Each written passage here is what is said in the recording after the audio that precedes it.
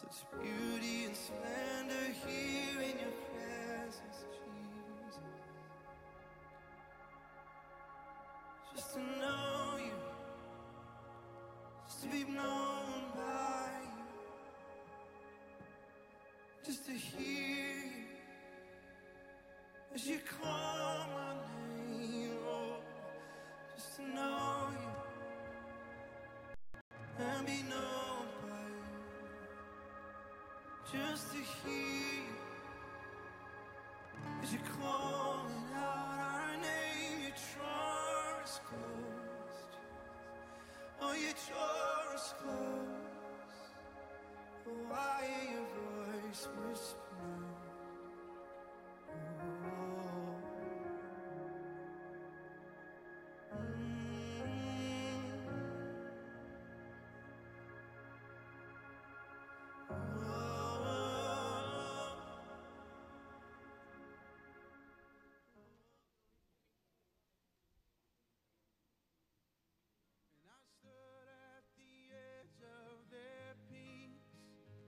But I still couldn't see to the edge of your love for me. And I walked on the wildest of waters, and I've sunk to the depths of the sea. But I still couldn't fathom the depths of your love for me. Canyons wide, oceans deep, can't contain all your love for me. No matter how high or far I reach, there's no end to your love for me. And I wrestle belief in the valley, and I barely hung on through the night. But just when I thought it was darkest, the sun began to rise. Canyons wide, oceans deep, can't contain all your love for me. No matter how high or far I reach, there's no end to your love for me.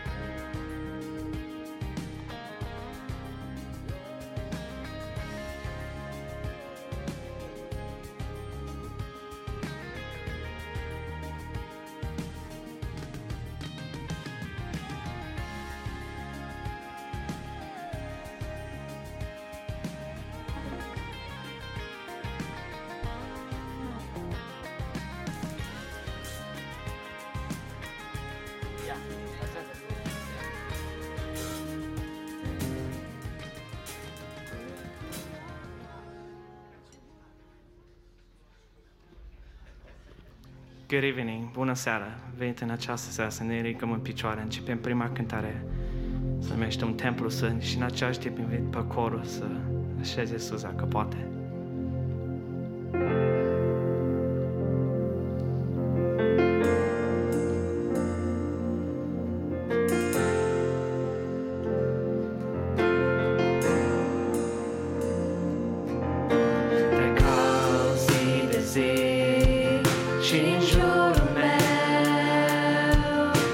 Aștept să văd prezența ta divină și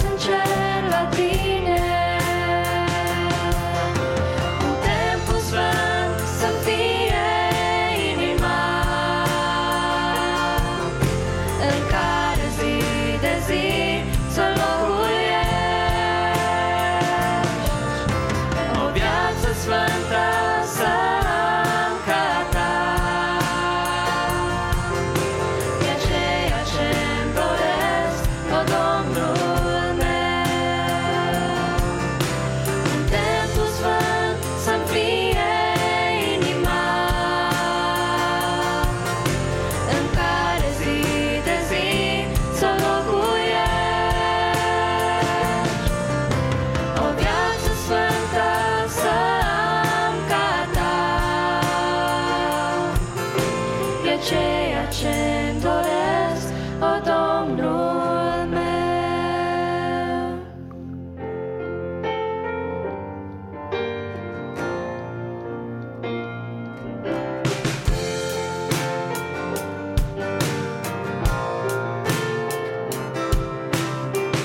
Vreau prezența ta, Vreau să simt cum mă înconjoară. Vreau prezența ta, o vreau acum.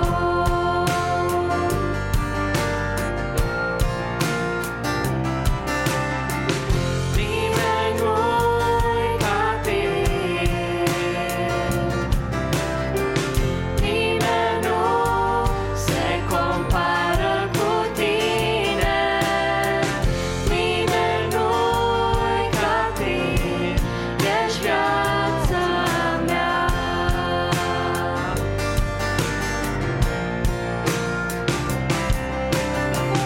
Am nevoie de tine, Doamne, am nevoie de tine, Doamne, am nevoie de tine, Doamne, am nevoie de tine, viața mea.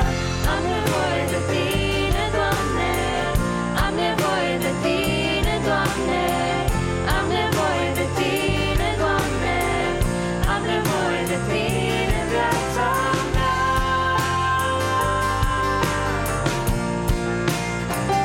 în viața mea.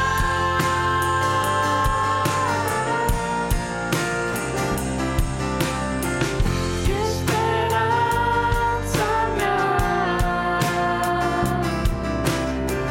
în prezența ta simt pace, ești bucuria mea, te vreau acum.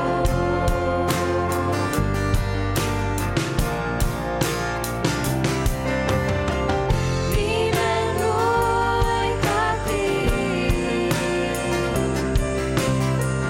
nimeni nu se compară cu tine, nimeni nu-i ca tine, ești viața mea.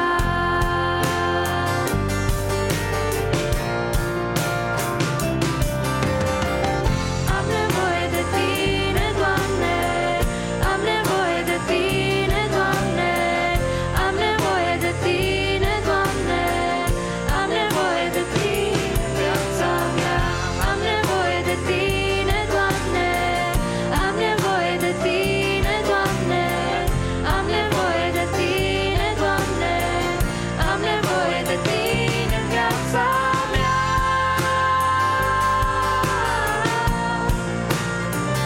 În viața mea.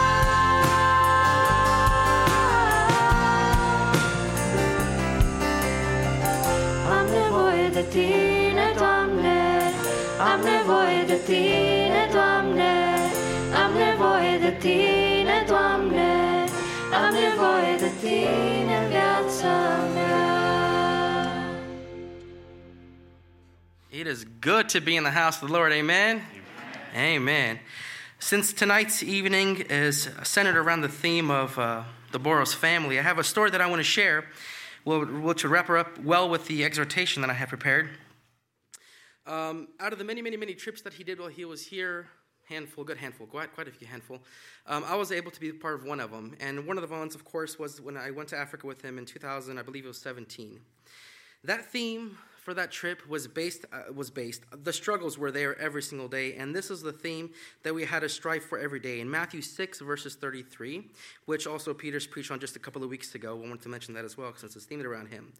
But seek first the kingdom of God and his righteousness, and all these things will be added unto you. Do not be anxious about tomorrow, for tomorrow has anxious for itself.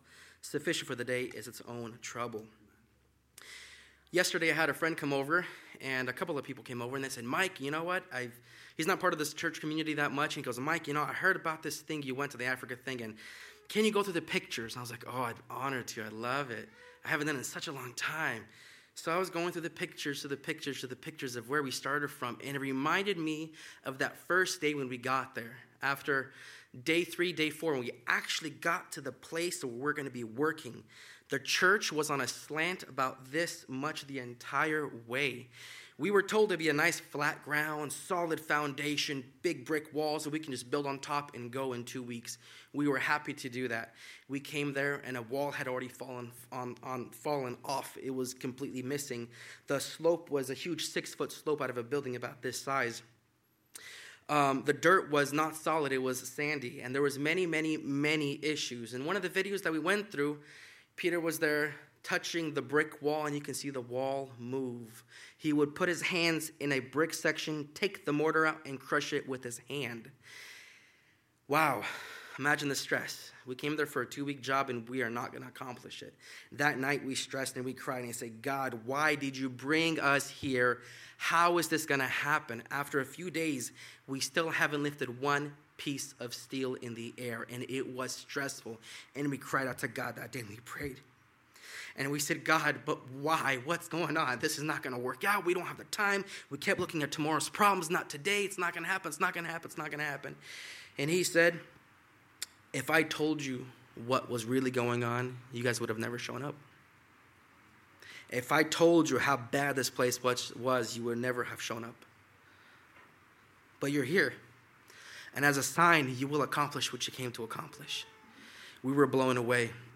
It took 3.5 weeks and a lot of blood, sweat, and tears, but we got it done. And this verse was on a daily basis in our minds, verses 33 in chapter 6 of Matthew. But seek first his kingdom and his righteousness, and all these things will be added unto you. In specific, this thing talks about the clothes on your back, the food in your tummy, the places around you, the place of work, finances, things, be able to make things happen. The material things of this world is what this breaks down to, starting in verse 25. But in verse 33, it says, seek first his kingdom. Seek first his kingdom, and all these things will be added to you. Therefore, do not be anxious for tomorrow has anxiousness for itself. We're going through weird times right now, as we all know. I promised myself I would not talk about this, but let's be real. It's all on the forefronts of our minds. Today, I heard some news, and I felt sick to my stomach thinking, wow, this thing's actually spreading. I go to the ICU on a daily basis at work, and I walk in, and more and more and more people are becoming positive. More and more people are getting intubated. It's becoming a real thing out in rural Placerville where I work. It's getting closer and closer to home. And I worry about tomorrow. I worry about different things. I worry about the worst that can happen, and God keeps reassuring me, don't worry about it. Worry about today. Let's focus on today. Seek me, and all these things will be added onto you. And that's my prayer for this evening, to start at this evening. Lord, help us seek you.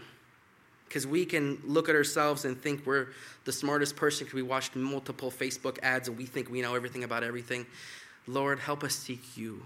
Guide us in these weird, interesting times. Guide us in these times. Guide us. Give us wisdom, Lord, to know how to react, what to do, and to be wise with the things he's given us. In this prayer, let's pray. God, give us wisdom and help us get through these difficult times. Let's pray.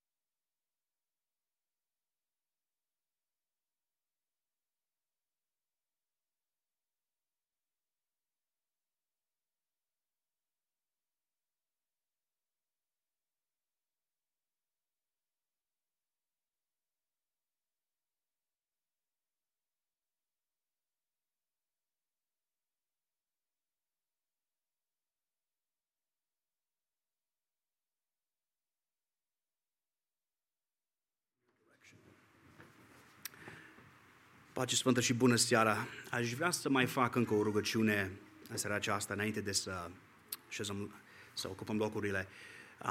Fratele Moise nu este cu noi în seara aceasta, este bolnav, nu se simte bine. Also, 3 din 6 din bordul pastoral are sick.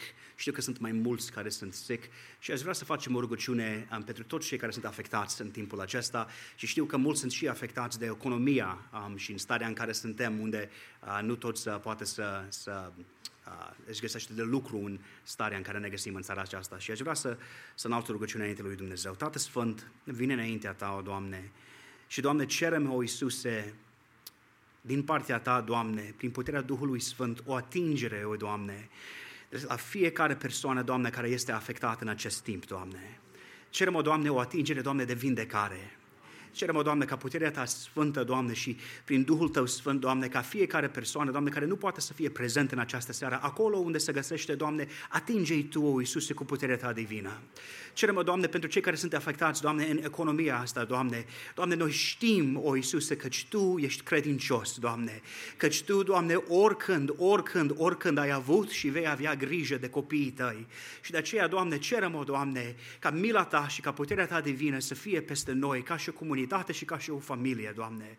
Cerem, o Iisus, înțelepciune, Doamne, respingem, Doamne, și cer, we rebuke, Father God, orice duh de frică și cerem, o Iisuse, putere, Doamne, să fim oameni plini de credință, Doamne, oameni statornici, oameni plini de înțelepciune, o Iisuse, și prin toate lucrurile prin care trecem, o Doamne, nu lăsa ca cel rău să face divizii între noi, ci ajută-ne, Doamne, să ne strângem rândurile, să ne apropiem unii de alții și cu toți împreună să ne apropiem de Tine. Cerem aceste lucruri în numele Tău Sfânt. Amin. Vă invit cu respect să ocupăm locurile.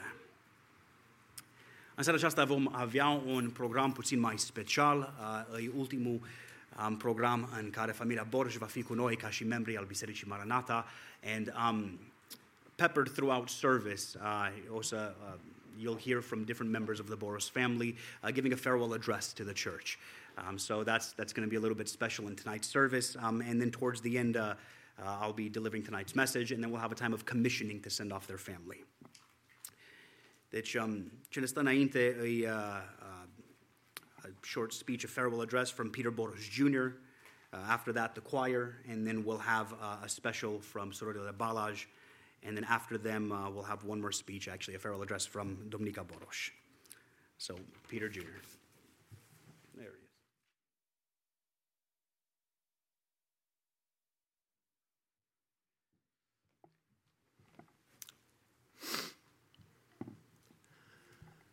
Hello, church.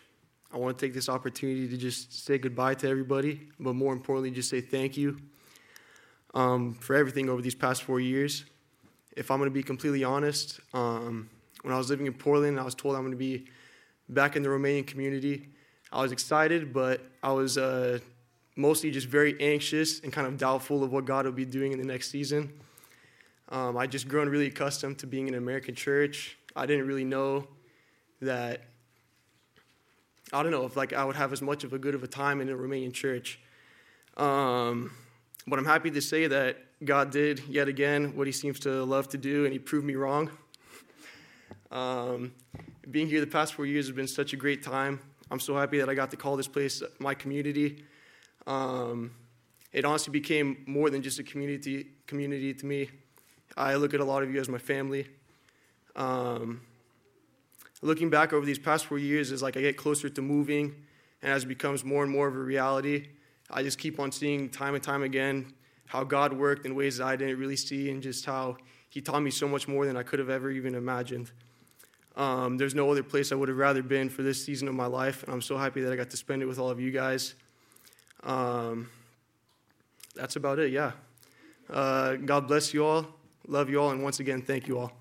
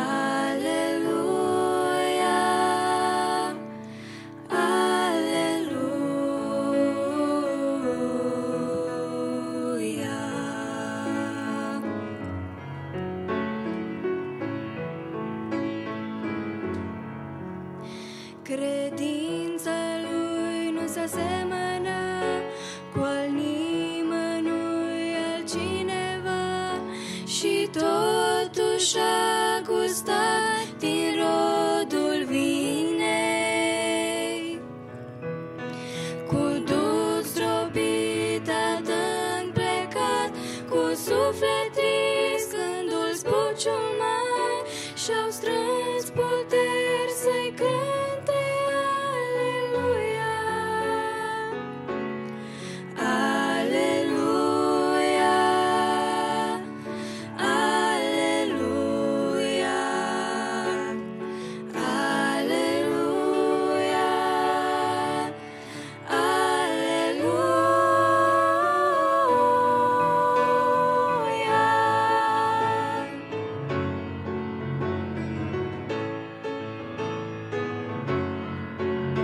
Dumnezeu este neschimbat și veșnic de-a fi lăudat.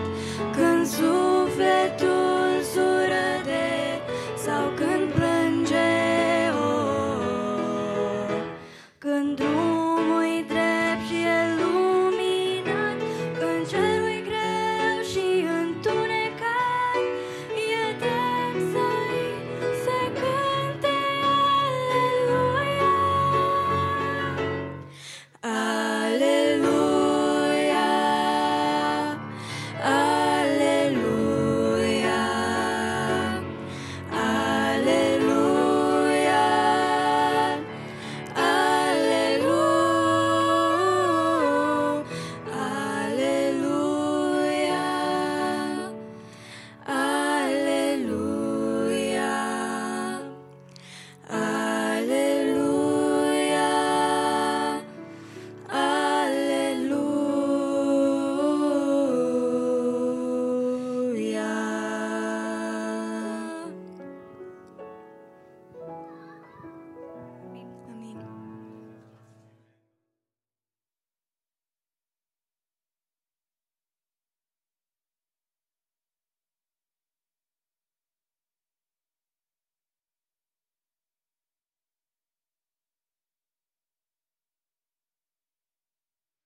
Good evening, church. I've been avoiding this moment for weeks because I knew that we would get here, and I start talking about it and I start crying.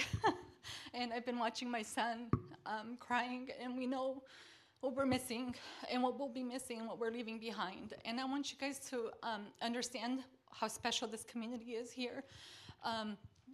One of the biggest fears as a mother before we moved here, when the Lord spoke to us, was that, Lord, I just want my family to be okay. Wherever we go, I want my kids to be okay. And we found family here. Even though we don't have any biological family, we found family here. And I don't know if you guys realize how important that is, this community that you guys have here.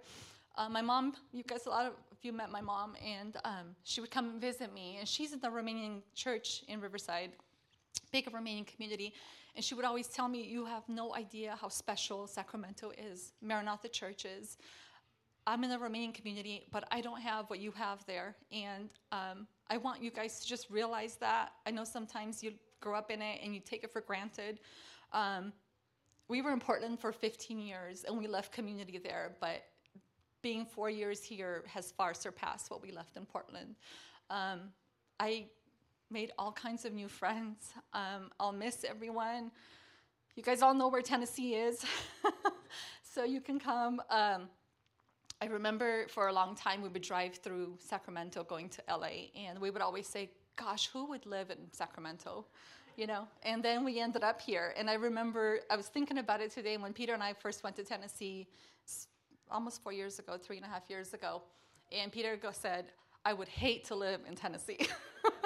And this is where the Lord is leading us. And I just don't want you to say anything else from now on, because I don't know where we're going to end up. I just am so thankful that you guys have embraced our family, that you guys have treated us like family. God has been so faithful in our walk while we were here. with this building, when we moved here, I just remember thinking, God, how is any of this even going to happen?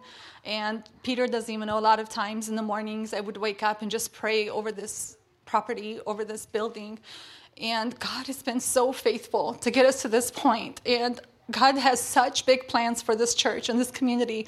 And I want you guys to realize that and stand united in what the Lord is planning on doing here, and just to really be faithful in your walk. And don't look to the left or to the right. You know, a lot of times we're like, well, you know, look at our numbers, and they're dwindling. That doesn't matter. God isn't asking us to do something because our numbers are going to be great. He just wants us to be faithful and to be obedient into what he's calling us to do. And I think that's something that Peter and I have learned with our family along the way. We don't always go willingly, but we fight and we still go because God is always faithful towards us. I don't know. Peter and I were talking a few weeks ago, and I'm not sure. He was asking me, what do you think Tennessee's going to be like? You know, like, and I have no idea. From the point of us being moved there, I don't know what's waiting for us. And it's terrifying. And it's exciting because God is always so much better than anything we could ever imagine. Like I said, just thank you. I never thought we would only be here for 4 years. It seems like a very short time. Before we moved here, I remember thinking, you know, long term, and that this is where we're going to be, and our kids are going to grow up here in this community. And we got here, and then the Lord has spoken to me about that this is short term. And I don't know that I would have come had he told me that before we moved. So we came, and I didn't know what short term meant. And then when this whole Men and Women of Action popped up, and we started doing missions with them, we really realized that that's where we belong. Long term, that's what we want to do is missions. So God was just, you know, he took care of it. When Phil and Naomi came to us with a plan of, you know, possibly working with them, I remember we were sitting in Tennessee, and I just said, you know, we've got to pray about it.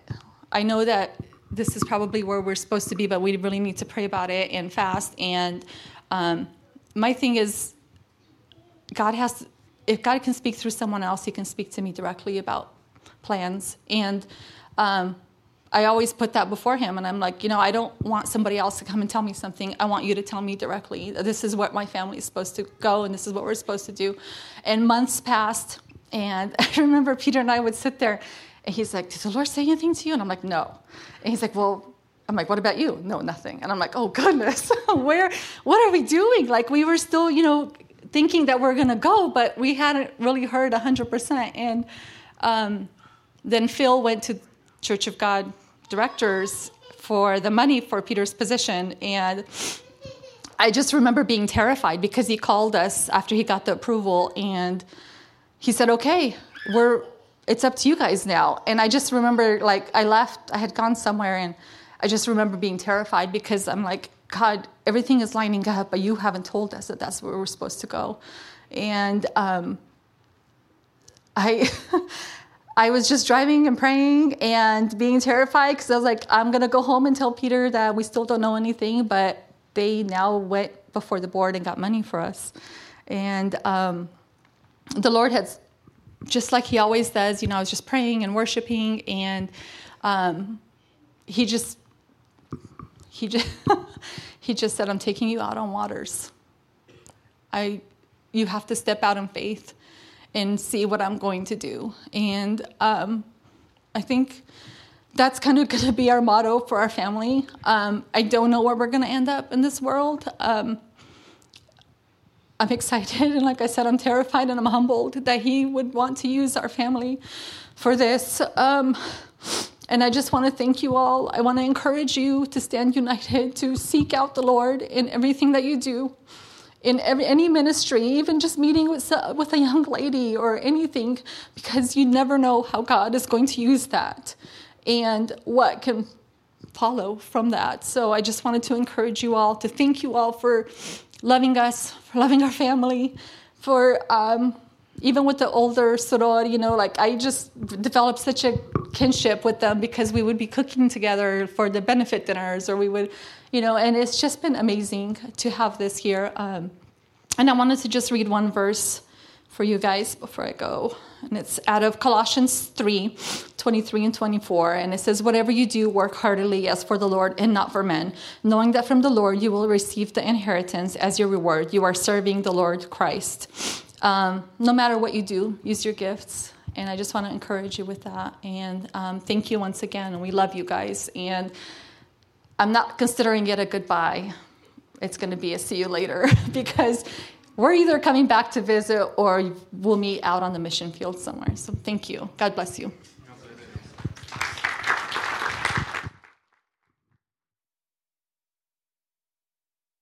Thank you for the lovely address, Domini.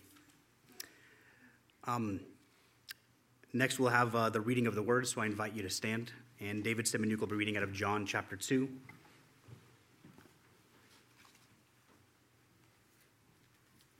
David.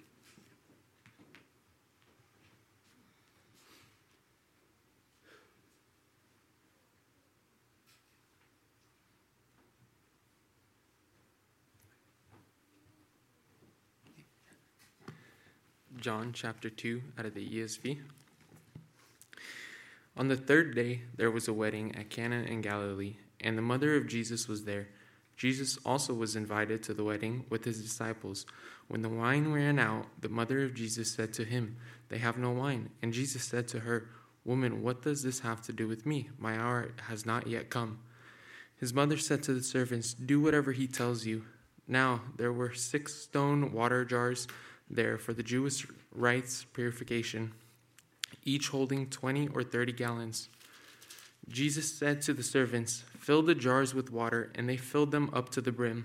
And he said to them, "Now draw some out and take it to the master of the feast." So they took it. When the master of the feast tasted the water, now become wine, and did not know where it came from, though the servants who had drawn the water knew, the master of the feast called to the bridegroom and said to him, "Everyone serves the good wine first, and when people have drunk freely, then the poor wine. But you have kept the good wine until now." This is the first of his signs Jesus did at Cana in Galilee and manifested his glory. And his disciples believed in him. After this, he went down to Capernaum with his mother and his brothers and his disciples, and they stayed there for a few days. The Passover of the Jews was at hand, and Jesus went up to Jerusalem. In the temple, he found those who were selling oxen and sheep and pigeons, and the money changers sitting there. And making a whip of cords, he drove them out of the temple with the sheep and the oxen. He poured out the coins of the money changers and overturned their tables. He told those who sold the pigeons, "Take these things away. Do not make my Father's house a house of trade." His disciples remembered that it was written, "Zeal for your house will consume me." So the Jews said to him, "What signs do you show us for doing these things?" Jesus answered them, "Destroy this temple, and in 3 days I will raise it up." The Jews then said, "It has taken 46 years to build this temple, and will you raise it up in 3 days?" But he was speaking about the temple of his body. When therefore he was raised from the dead, his disciples remembered that he said this, and they believed the scripture and the word that Jesus had spoken. Now, when he was in Jerusalem at the Passover feast, many believed in his name when they saw the signs that he was doing. But Jesus, on his part, did not entrust himself to them, because he knew all people and needed no one to bear witness about man, for he himself knew what was in man. Amen. Ne stă înainte colecta. We're going to have a time of offering. And aș vrea să citesc din Marcu, capitolul 10, începând cu versetul 17. I'm going to be reading it in Mark chapter 10, verse 17. It says, "As he was setting out on his journey, a man ran up and knelt before him and asked him, 'Good teacher, what must I do to inherit life?' And Jesus said to him, 'Why do you call me good? No one is good except God alone. You know the commandments: do not murder, do not commit adultery, do not steal, do not bear false witness, do not defraud, honor your father and your mother.' And he said to him, 'Teacher, all these things I have kept from my youth.' And Jesus, looking at him, loved him and said to him, 'You lack one thing. Go, sell all that you have and give to the poor, and you will have treasure in heaven. And come and follow me." Disheartened by the saying, he went away sorrowful, for he had great possessions. And Jesus looked around and said to his disciples, "How difficult it will be for those who have wealth to enter the kingdom of God." And the disciples were amazed at his words, but Jesus said to them, "Children, how difficult it is to enter the kingdom of God. It is easier for a camel to go through the eye of a needle than for a rich person to enter the kingdom of God." And they were exceedingly astonished and said to him, "Then who can be saved?" Jesus looked at them and said, "With man it is impossible, but not with God, for all things are possible with God." Peter began to say to him, "See, we have left everything and followed you." Jesus said, "Truly I say to you, there is no one who has left house or brothers or sisters or mother or father or children or lands for my sake and for the gospel who will not receive a hundredfold now in this time, houses and brothers and sisters and mothers and children and lands, with persecutions, and in the age to come eternal life. But many who are first will be last, and the last will be first." Amen. I invite you to be seated. The interesting thing about this text, right before we go into the song, is that if you look at Christ, the rich young ruler came to him and said, "I have avoided all of the sin in my life. Look at all of the commands that I have kept. Look what I have done. Look what I haven't done. I haven't sinned. Look what I've done. I've kept the commandments." And Jesus says, "Well have you done?" And then he says, "Now go and sell everything that you have and give to the church." No, he says, "Give to the poor." Isn't that interesting? He could have easily said, "Yeah, go and give to the Levites and to the temple," because those are his people that lead the people to Jesus. That's what the priests do. They present the people to God. But he says, "No, give to the poor." You see, what's interesting about the verse is that it outlines very clearly what Jesus is interested in. So often we think that God is interested in my works, which he's not. We know that in Isaiah. It says, "Your works are like a filthy rag before me." We think that he's interested in what I can produce, which he's not, because he has the angels, which are perfect servants, and produce excellence. We think he's interested in me giving what I have of value, but he says, "Don't give it to the church." He says, "Give it to the poor." So what is Jesus really interested in? He's interested in you. And he's interested in me. Jesus didn't die on the cross for me to be a good employee or for my works or for my avoidance of sin or for my pursuit of one thing or another. He didn't die on the cross and God didn't give his only begotten son for me and for you to be able to go and to write checks. So then why is it that we have a time of offering? Because the purpose of giving is taking my heart and presenting it before the Lord and saying, "God, and through my giving, I give you me. I give you what's valuable to me. I surrender and I lay myself before you on the altar of sacrifice to give you what I value most." That's the goal in a time of offering. And so I just want to encourage you that as we offer before the Lord, let's do it as an act of worship so that it can draw us closer to him and we can be in his presence. I invite the worship team to lead us in a song, and at the same time, we'll have a time of offering.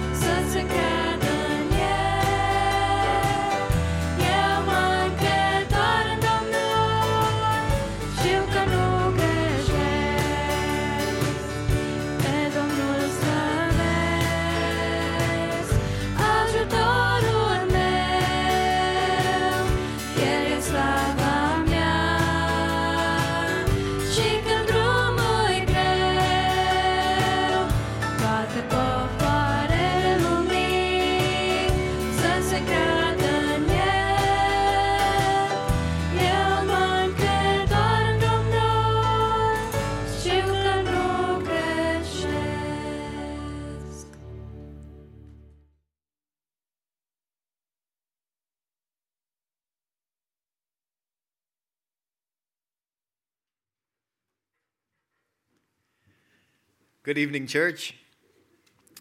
Could I ask for the recording of my wife and son to be erased for all time? Because surely when someone sees that they both speak better than me, they'll never have me speak at a microphone ever again. Thank you, Justin. No. I guess I'll start with, I hate goodbyes. I don't like them. My wife always asks me, you're so cold, why don't you call your friends from Portland? You're friends with them all your life. And I tell her, if I call them, I'll think about them. And if I think about them, I'll miss them. And rather than miss them, I try not to even think about them because I appreciate and I value, maybe more than anything in my life, the relationships I have with people. I've had some money, I've had no money, but the thing that I think is the most valuable is relationships. Show me a man with good friends and good family. That's a rich man. When the Lord had called us here, it wasn't an easy thing. Dominique talked about it. We were horrified. Like, we didn't know what the kids are going to do. We didn't know how they're going to get along in church. We knew this is a very Romanian church. They don't understand any Romanian. I mean, literally nothing.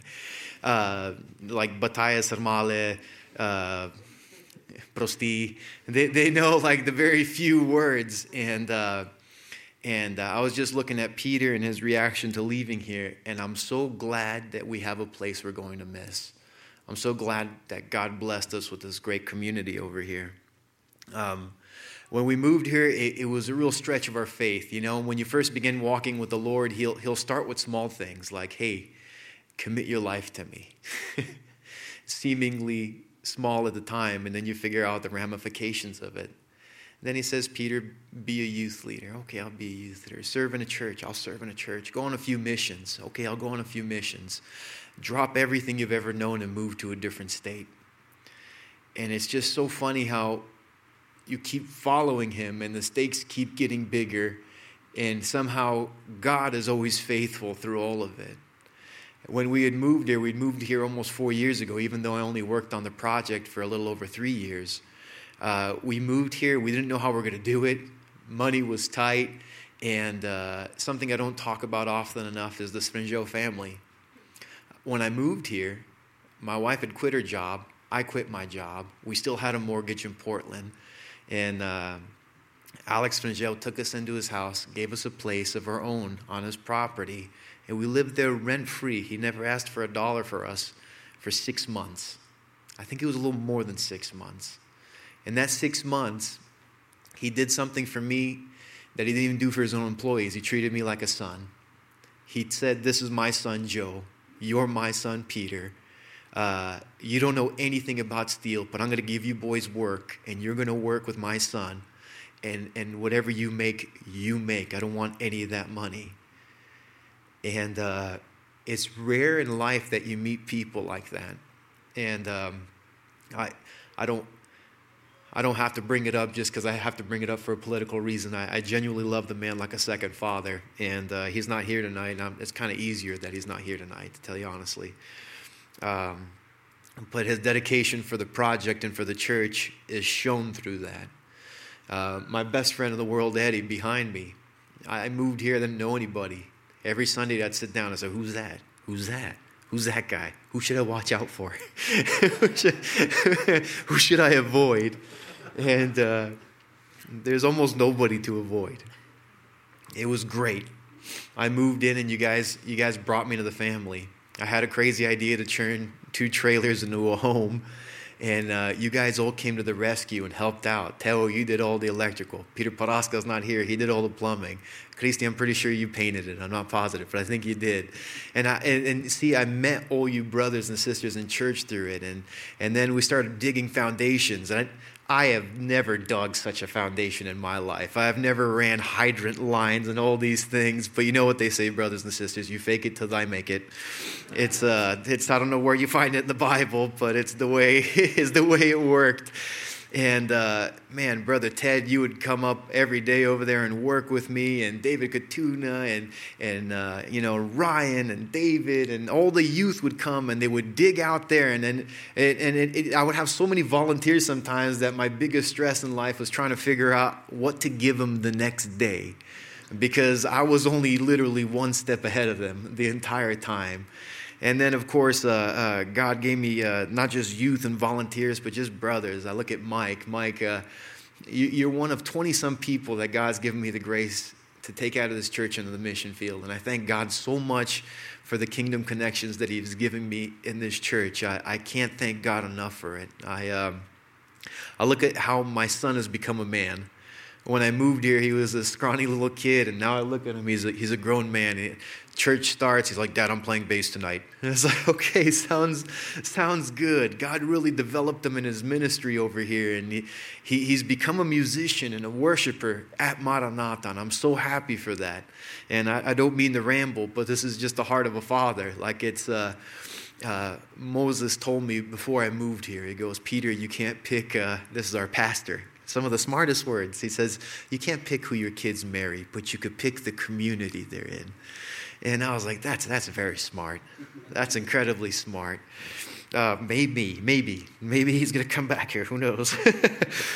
But I'm so happy he had a great community that formed him. Like now I look at him, he's a musician, he's a worshiper. He could just jump in and play bass. We didn't even know he knew how to play bass. He just like, yeah, it's really simple, Mom, Dad, don't even worry about it. It's just like guitar. Oh, what's guitar like? I don't know. Me and Dominica can't carry a tune in a pail. We are not musically inclined, not one bit. We don't know what God did with that one, but we thank Him for it. When we came here, we didn't know we'd have such an amazing family. Of course we do now. Even Isaac, he has all his friends over here. They're all older than him. He's always sitting there with all his friends over there. Look at, he's surrounded by a bunch of boys, handsome young men, not boys, over there. And I thank you guys for your friendship to Isaac. I genuinely do. It's been a pleasure to sit here for the last 4 years, and I was even watching the Balash girls singing up here, and I was thinking, man, look at all these young people serving. When we came here, honey, they just seemed like little kids, and now they're worshiping God. It was... The other day I was driving to work, and it's been kind of hectic again leaving. It's been very hectic. Closing up a project that I've been working on for 3 years, and that has been nothing short of just miracle after miracle. You go out there and you look at that building, and it's paid off in cash. The property that it's on is paid off in cash. Every year we had benefit dinners, and I saw God provide. I saw God come through with leaps and bounds, with dollar amounts that shouldn't have been from a church this size. I don't believe other churches would have given so much.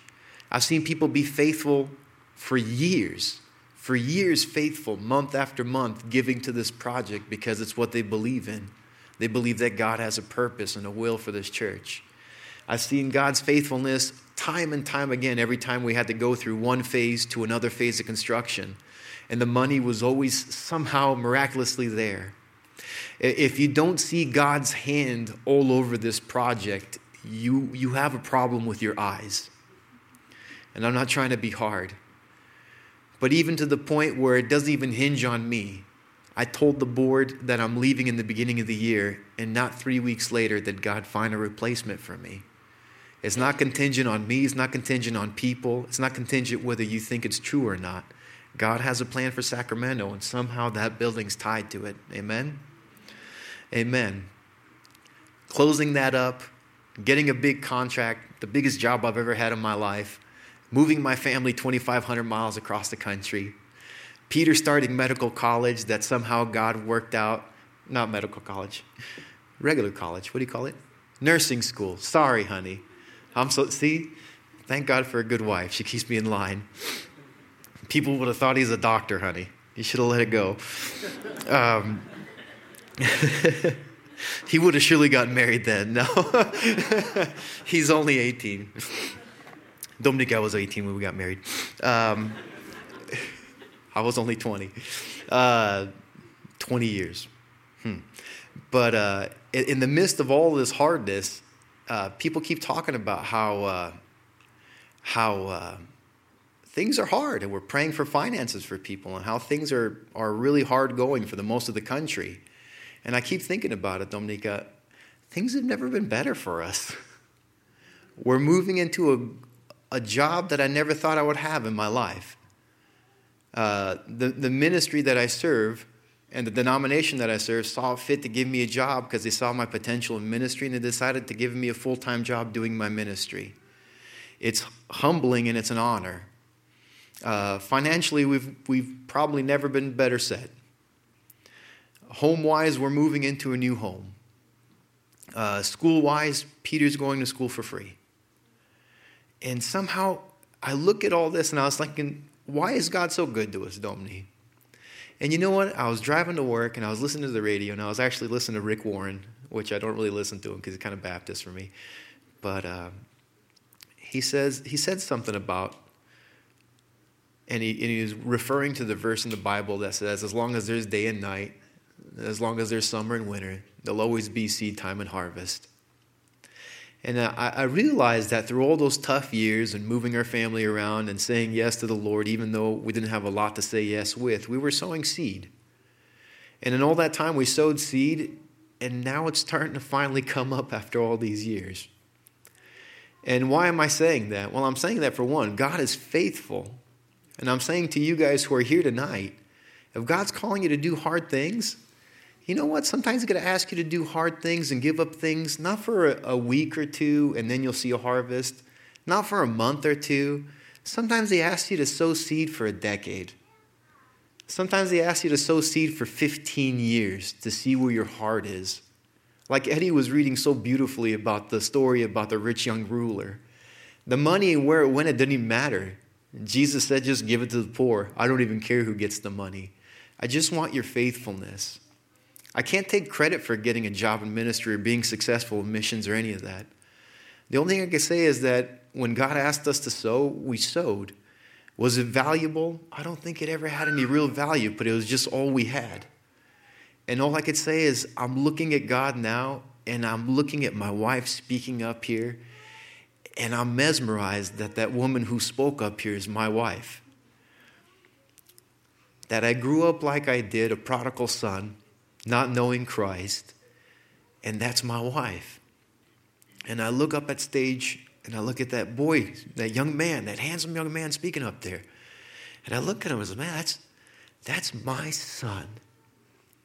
And man, I think to myself, God, you're so faithful. You ask us to give out of the little that we have, and even though it might seem insignificant, you're just looking for us. You're looking for our obedience. And surely when we give everything that we have to you, God, you're faithful. God is so faithful. He's so good. He's so faithful. He's going to be so faithful with this church. He's going to be faithful with that building. He's going to be faithful when Danny Breslov comes here and he finishes it. And it's going to be wonderful. He's going to be faithful with my life and my ministry and your lives. But if I can leave you with anything, and I always want to leave you with something, is to encourage you. Keep sowing your seed. Keep giving to God. If you don't see it, it might take a while. It might take a few seasons. You might forget about the seed you sowed. It's been so long. But you know who doesn't forget? Our Father in heaven. He never forgets. He never sleeps. He never slumbers. He's always faithful. Always faithful. I look at this great community I'm leaving now. How great that I get to leave a great community. How great is it that I'm leaving and the church is celebrating me and I get a chance to come here and say goodbye. It happens so rare in church that I was talking to Eddie when he gave up the youth ministry and gave it to David and Christina. And we were talking about it. It's like, hey, how is this going to work? I don't know. Normally the youth leader, they get in a fight, they quit, and they go away. I never really see a youth leader give another youth leader the baton and everybody celebrates it. And normally you don't leave a church and everyone's going to miss you. It seems like people normally leave churches and there's strife, but not in this church. This is a special church. It's a special church, and it speaks volume volumes of this church's maturity, the fact that I'm leaving and you guys are sending me off, that you're celebrating me. That means there's peace here, that God is in this place. And I hope that encourages you. I hope you appreciate that this is a great place. This is the bride of Christ over here. It doesn't matter about the quality of things. This is it. Where 2 or 3, when you guys gather here, Christ is here. Amen? Again, I just want to thank you for all your friendships. There's no perfect words that could say that could sum up the appreciation I have for the last 4 years of volunteers, the last 4 years of salaries, and the last 4 years of you guys coming up with every one of my needs met. I can't thank you enough for giving me a place to preach. You realize I'm going to an American church. I'll probably never preach again. This is probably the last time you'll see me with a microphone in front of me unless I'm invited to come here. They actually have doctorates and real pastors. They don't really need people like me in American churches. My biggest regret for Cleveland is that there's not a Romanian community for us to move into. Even our American friends who come and know us, and then they know what we're leaving, they say, we can't believe we're asking you to leave that amazing community. And sometimes you don't appreciate things until they're gone. So I think this is why I keep repeating community, and my wife keeps repeating community. Don't take it for granted. This is not something that you'll find just anywhere, that you can come into church and know everybody, and everybody's happy to see you, and you're happy to see them, and it's family. And this is something that's so far greater than money or anything else. I pray that you guys continue to keep me and my little family in your prayers. Mike, what you read is exactly what I needed to hear. I was so stressed out that truck's leaving tomorrow night, and I don't know how I'm going to get all my stuff in there, and I have to finish a commercial project, and I got to do all these things. But hey, I'll worry about today. I'll worry about this service and hugging and kissing people at the end of service. And then, no, we're not hugging anyone. Yes, COVID. Never mind. We're going to give high fives and fist bumps to everybody. Okay, honey. But again, we just really appreciate everything from you guys. If I'm leaving out any names or anything, I thank the board for allowing me to serve with them. I thank the construction board for allowing me to lead it. I thank the pastor for bringing me in and taking me in and receiving me as a credentialed minister. I didn't have to get revoted. I came here from Assemblies of God, and now I'm leaving Church of God. I thank God for all of you guys accepting me. That there's never been, I can't say there'll ever be or there ever was a sour situation. I never left one board meeting super angry or denied of what I needed to do my job. It's been a pleasure, a genuine pleasure, and I believe that God has formed me exponentially in my time here, and I'm excited for what's next in our family. I pray to God that people in this church will still be able to come with me on my mission trips. God, I hope that these doors stay open and that you guys continue to go travel the earth with me and go build great things in different parts of the world with me. But I've already rambled on for too long, and I apologize, especially for the few people here who probably don't speak English. I've probably rambled on very long for those people. But again, thank you so much. I don't have words to thank you enough. I appreciate all of you guys, and we pray for you, and we pray that you continue to keep us in your prayers as well. God bless you guys.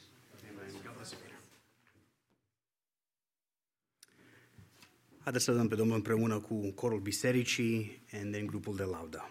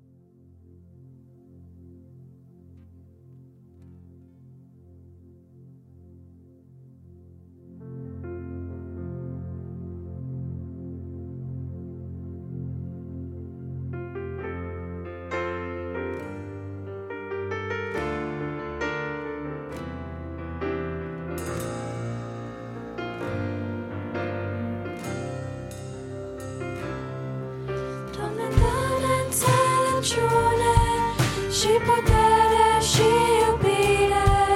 Doamne, vrem să ascultăm cuvântul Tău. Azi venim în fața Ta, dă-ne, Doamne, harul Tău, să fim plini pentru împărăția Ta. Trezește-ne din nou. Doamne, atinge-ne din nou. Peste noi cu mâna Ta s-o pui și lumina Ta să ardă în noi. Prin puterea Duhului, pune un darno pentru zi, ci să ardă în veșnicii în noi, păduirea Duhului Tău Sfânt. Doamne, atinge-ne din nou. Doamne, mulți au auzit și în inimi sunt răniți, vindecarea lor e doar în mâna Ta. Să-i atingi pe fiecare cu puterea crucii Tale, să fim plini pentru împărăția Ta. Trezește-ne din nou. Doamne, atinge-ne din nou. Peste noi cu mâna Ta s-o pui și lumina Ta să ardă în noi. Prin puterea Duhului, pune un darno pentru zi, și să ardă în veșnicii în noi, păduirea Duhului Tău Sfânt. Doamne, atinge-ne din nou.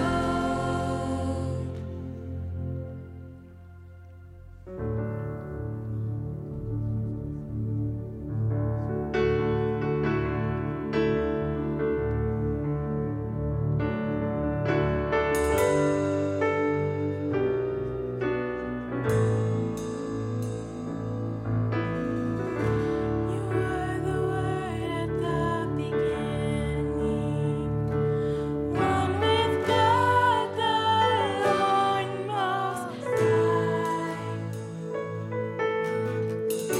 Your hidden glory in creation, now revealed in You, our Christ. What a beautiful name it is! What a beautiful name it is! The name of Jesus Christ, my King. What a beautiful name it is! Nothing compares to this.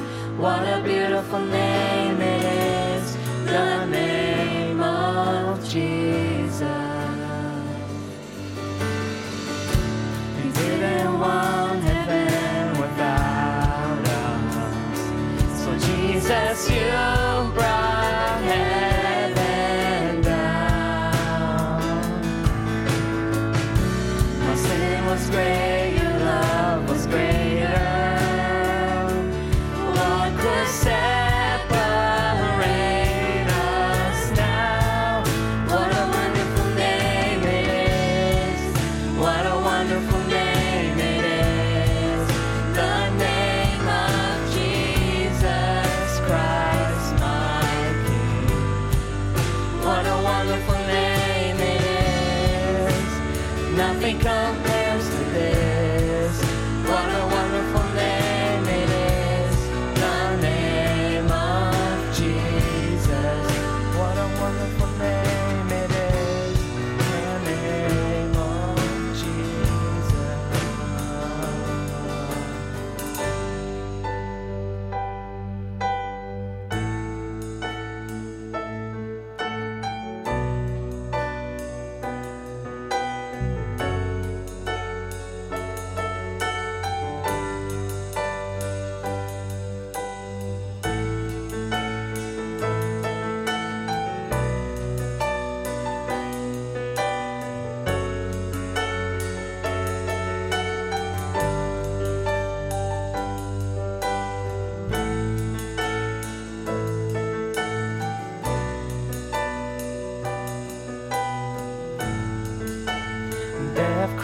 I hold you, the veil tore before you. You silence the boast of sin and grave. The heavens are roaring, the praise of your glory. For you are raised to life again. You have no rival, you have no equal.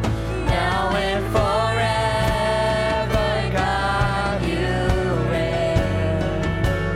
Yours is the kingdom, yours is the glory, yours is the name above all names. What a powerful name it is, what a powerful name it is. The name of Jesus Christ, my King. What a powerful name it is, nothing can stand against. What a powerful name it is, the name of Jesus. You have no rival, you have no equal. Now and forever, God, you reign. Yours is the kingdom, yours is the glory, yours is the name above all names. What a powerful name it is, what a powerful name it is. The name of Jesus Christ, my King. What a powerful name it is, nothing can stand against.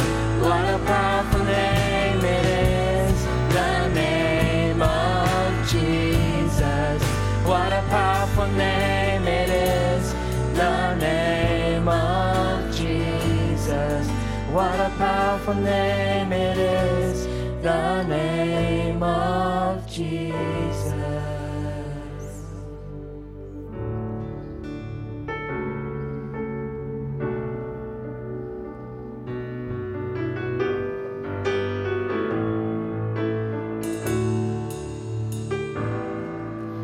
Oilima, curato con me.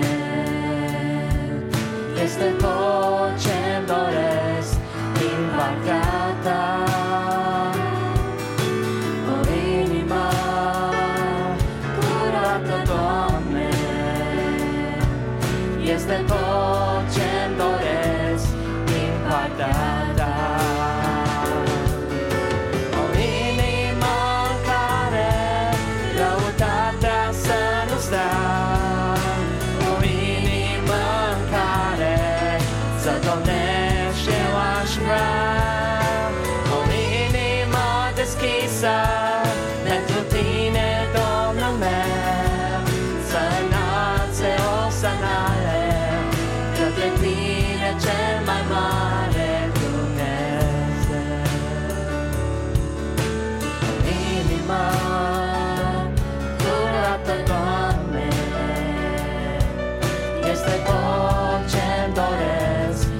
Impactata,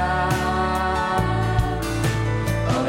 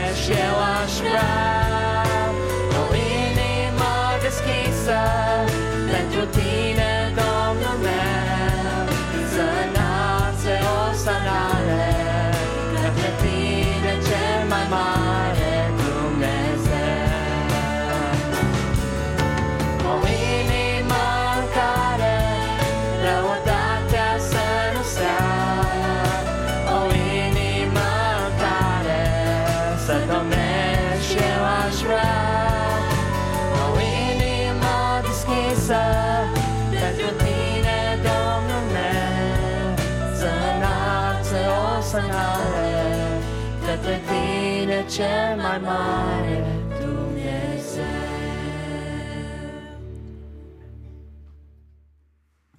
Hallelujah. Praise the Lord. I invite you to be seated. I'm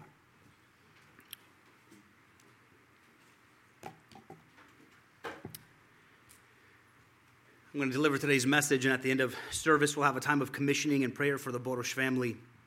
We'll all ask them to come on stage, and then we'll all stand and pray together for them. And, as we've been hearing the different farewell addresses and testimonies, and Peter Jr., Peter Sr., and Dominica sharing their hearts and sharing their experiences here. Even earlier today when I was sitting and I was just thinking about the last 4 years. A lot's happened in the last 4 years. A lot's happened in the last 4 months. It's an interesting time that we find ourselves in. And, as we sit here and we look back over the last 4 years, just reminiscing on all of the different things. I remember I was driving home from spending the weekend at the Boroshes in Portland about 4 years and 3 months ago, 4 years and 4 months ago, because we were there together with my kids and Simida, and I was driving home. I remember we were passing Mount Shasta, and I was on the phone with Peter.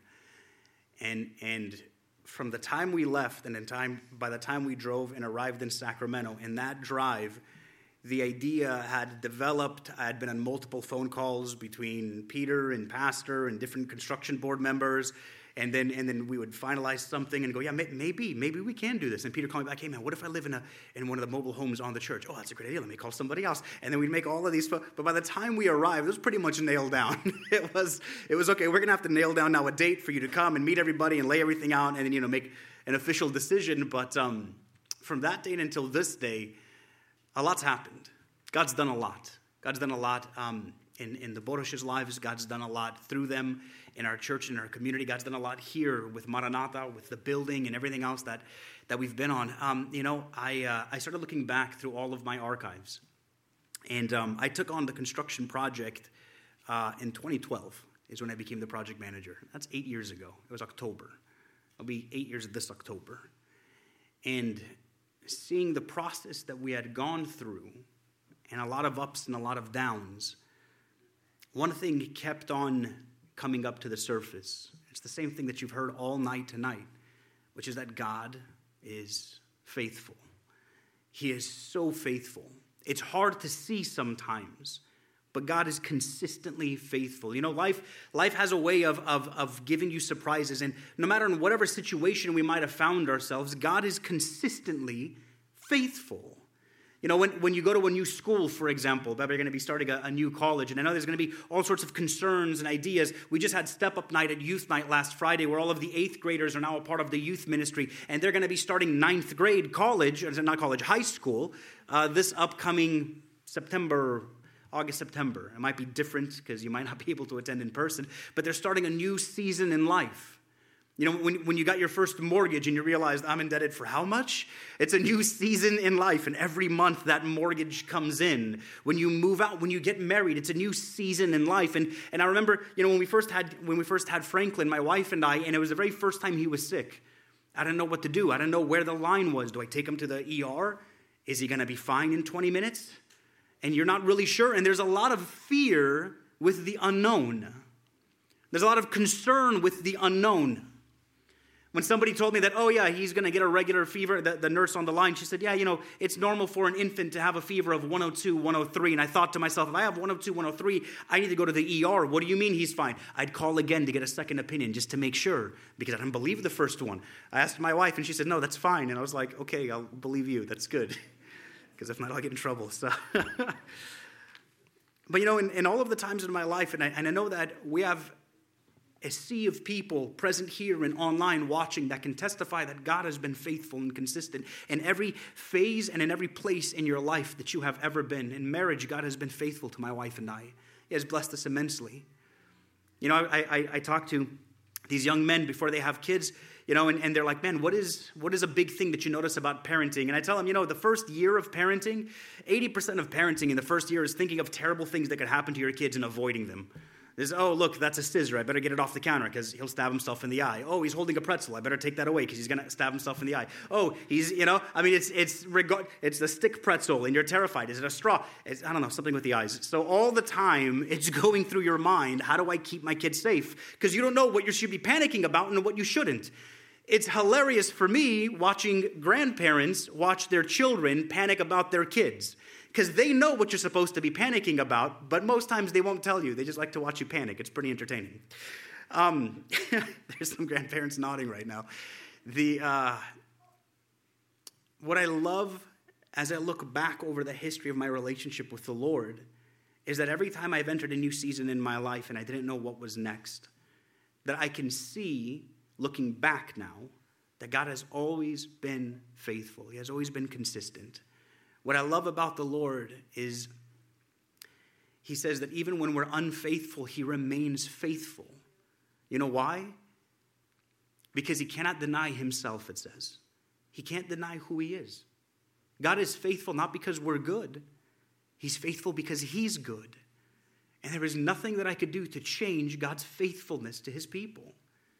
I'm not saying that if I live in sin, God's going to be faithful to save me. No, but he will be faithful to be available if I ever want to repent and turn my life back to him. That's what I'm saying. And God is consistent. He has been faithful with you guys moving here, and he's going to be faithful with you guys moving to Tennessee, and he's going to be faithful with you guys if you guys end up moving from Tennessee to wherever it is that you're moving. It's interesting because we find ourselves in uncertain times today.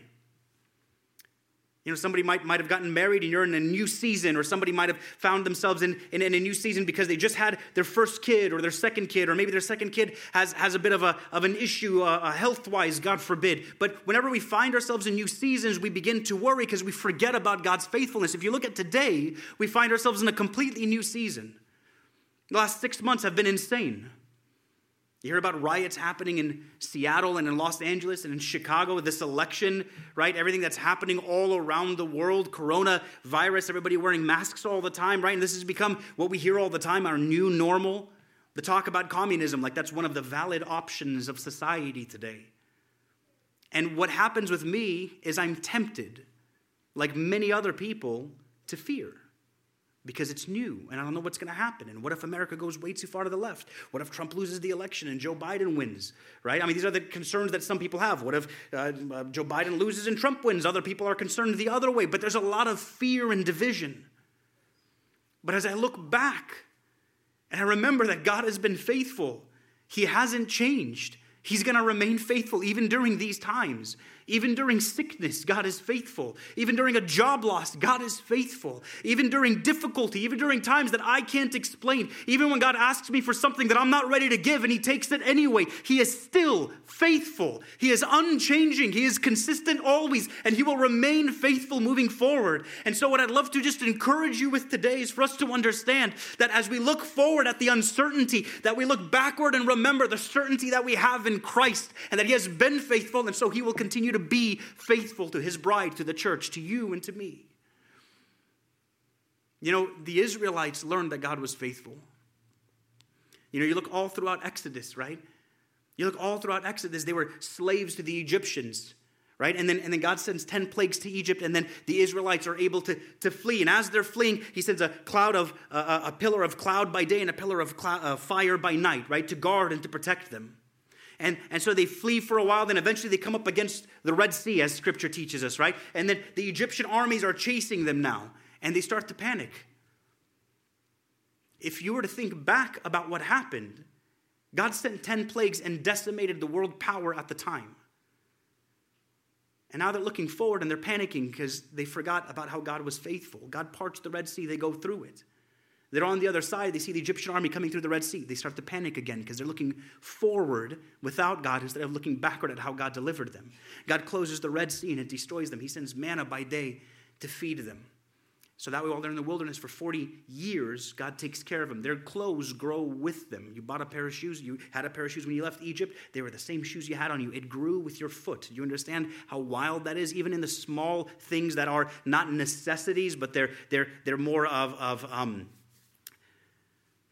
preferences. They're not needs, they're wants. There's something that we could go and maybe build for ourselves, and God says, I'll even take care of that. He sends quail when they're hungry and they're sick of manna. He deals with their complaining. He makes the bitter water sweet. And he takes them all the way into the promised land. God was faithful with the Israelites. We pick up the story right there where this is big news. Realize all of Exodus happened.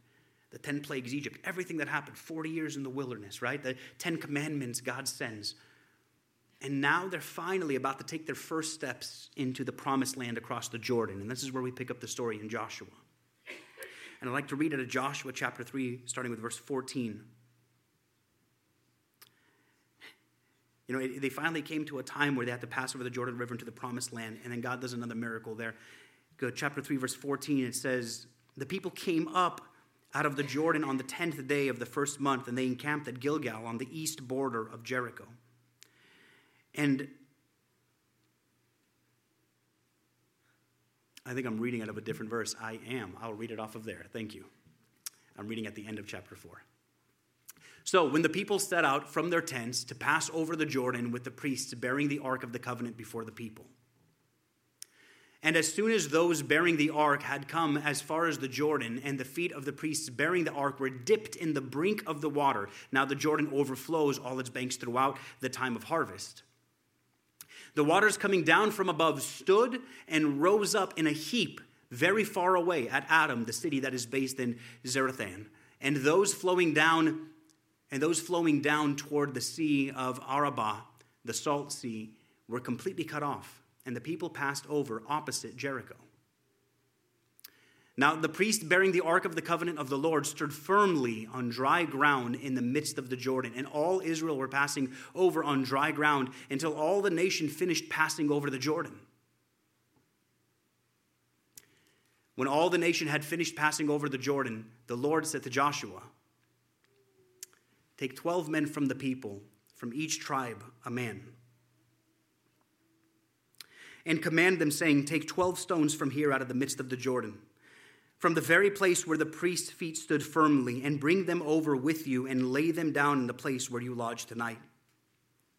Then Joshua called the 12 men from the people of Israel, whom he had appointed, a man for each tribe. And Joshua said to them, pass on before the ark of the Lord your God into the midst of the Jordan, and take up each of you a stone upon his shoulder, according to the number of tribes of the people of Israel, that this may be a sign among you when your children ask in time to come, what do those stones mean to you? Then you shall tell them that the waters of the Jordan were cut off before the ark of the covenant of the Lord, when it passed over the Jordan, and the waters of the Jordan were cut off. So these stones shall be to the people of Israel a memorial forever. Amen.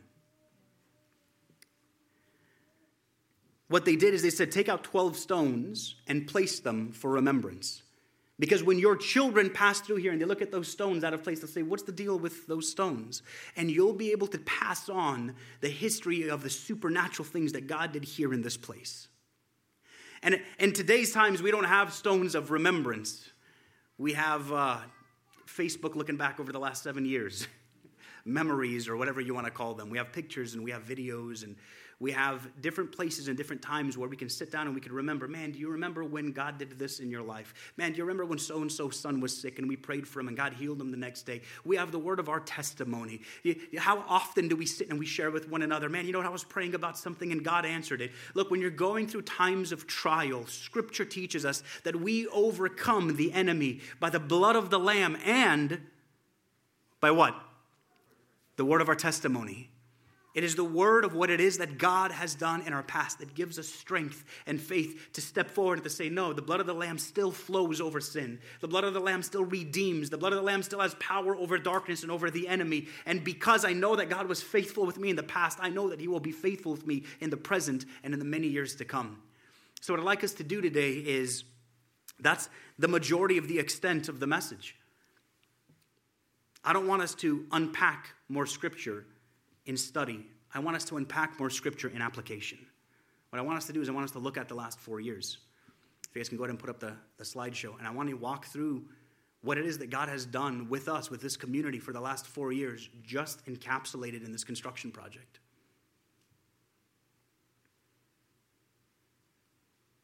Stones of remembrance is what we're talking about.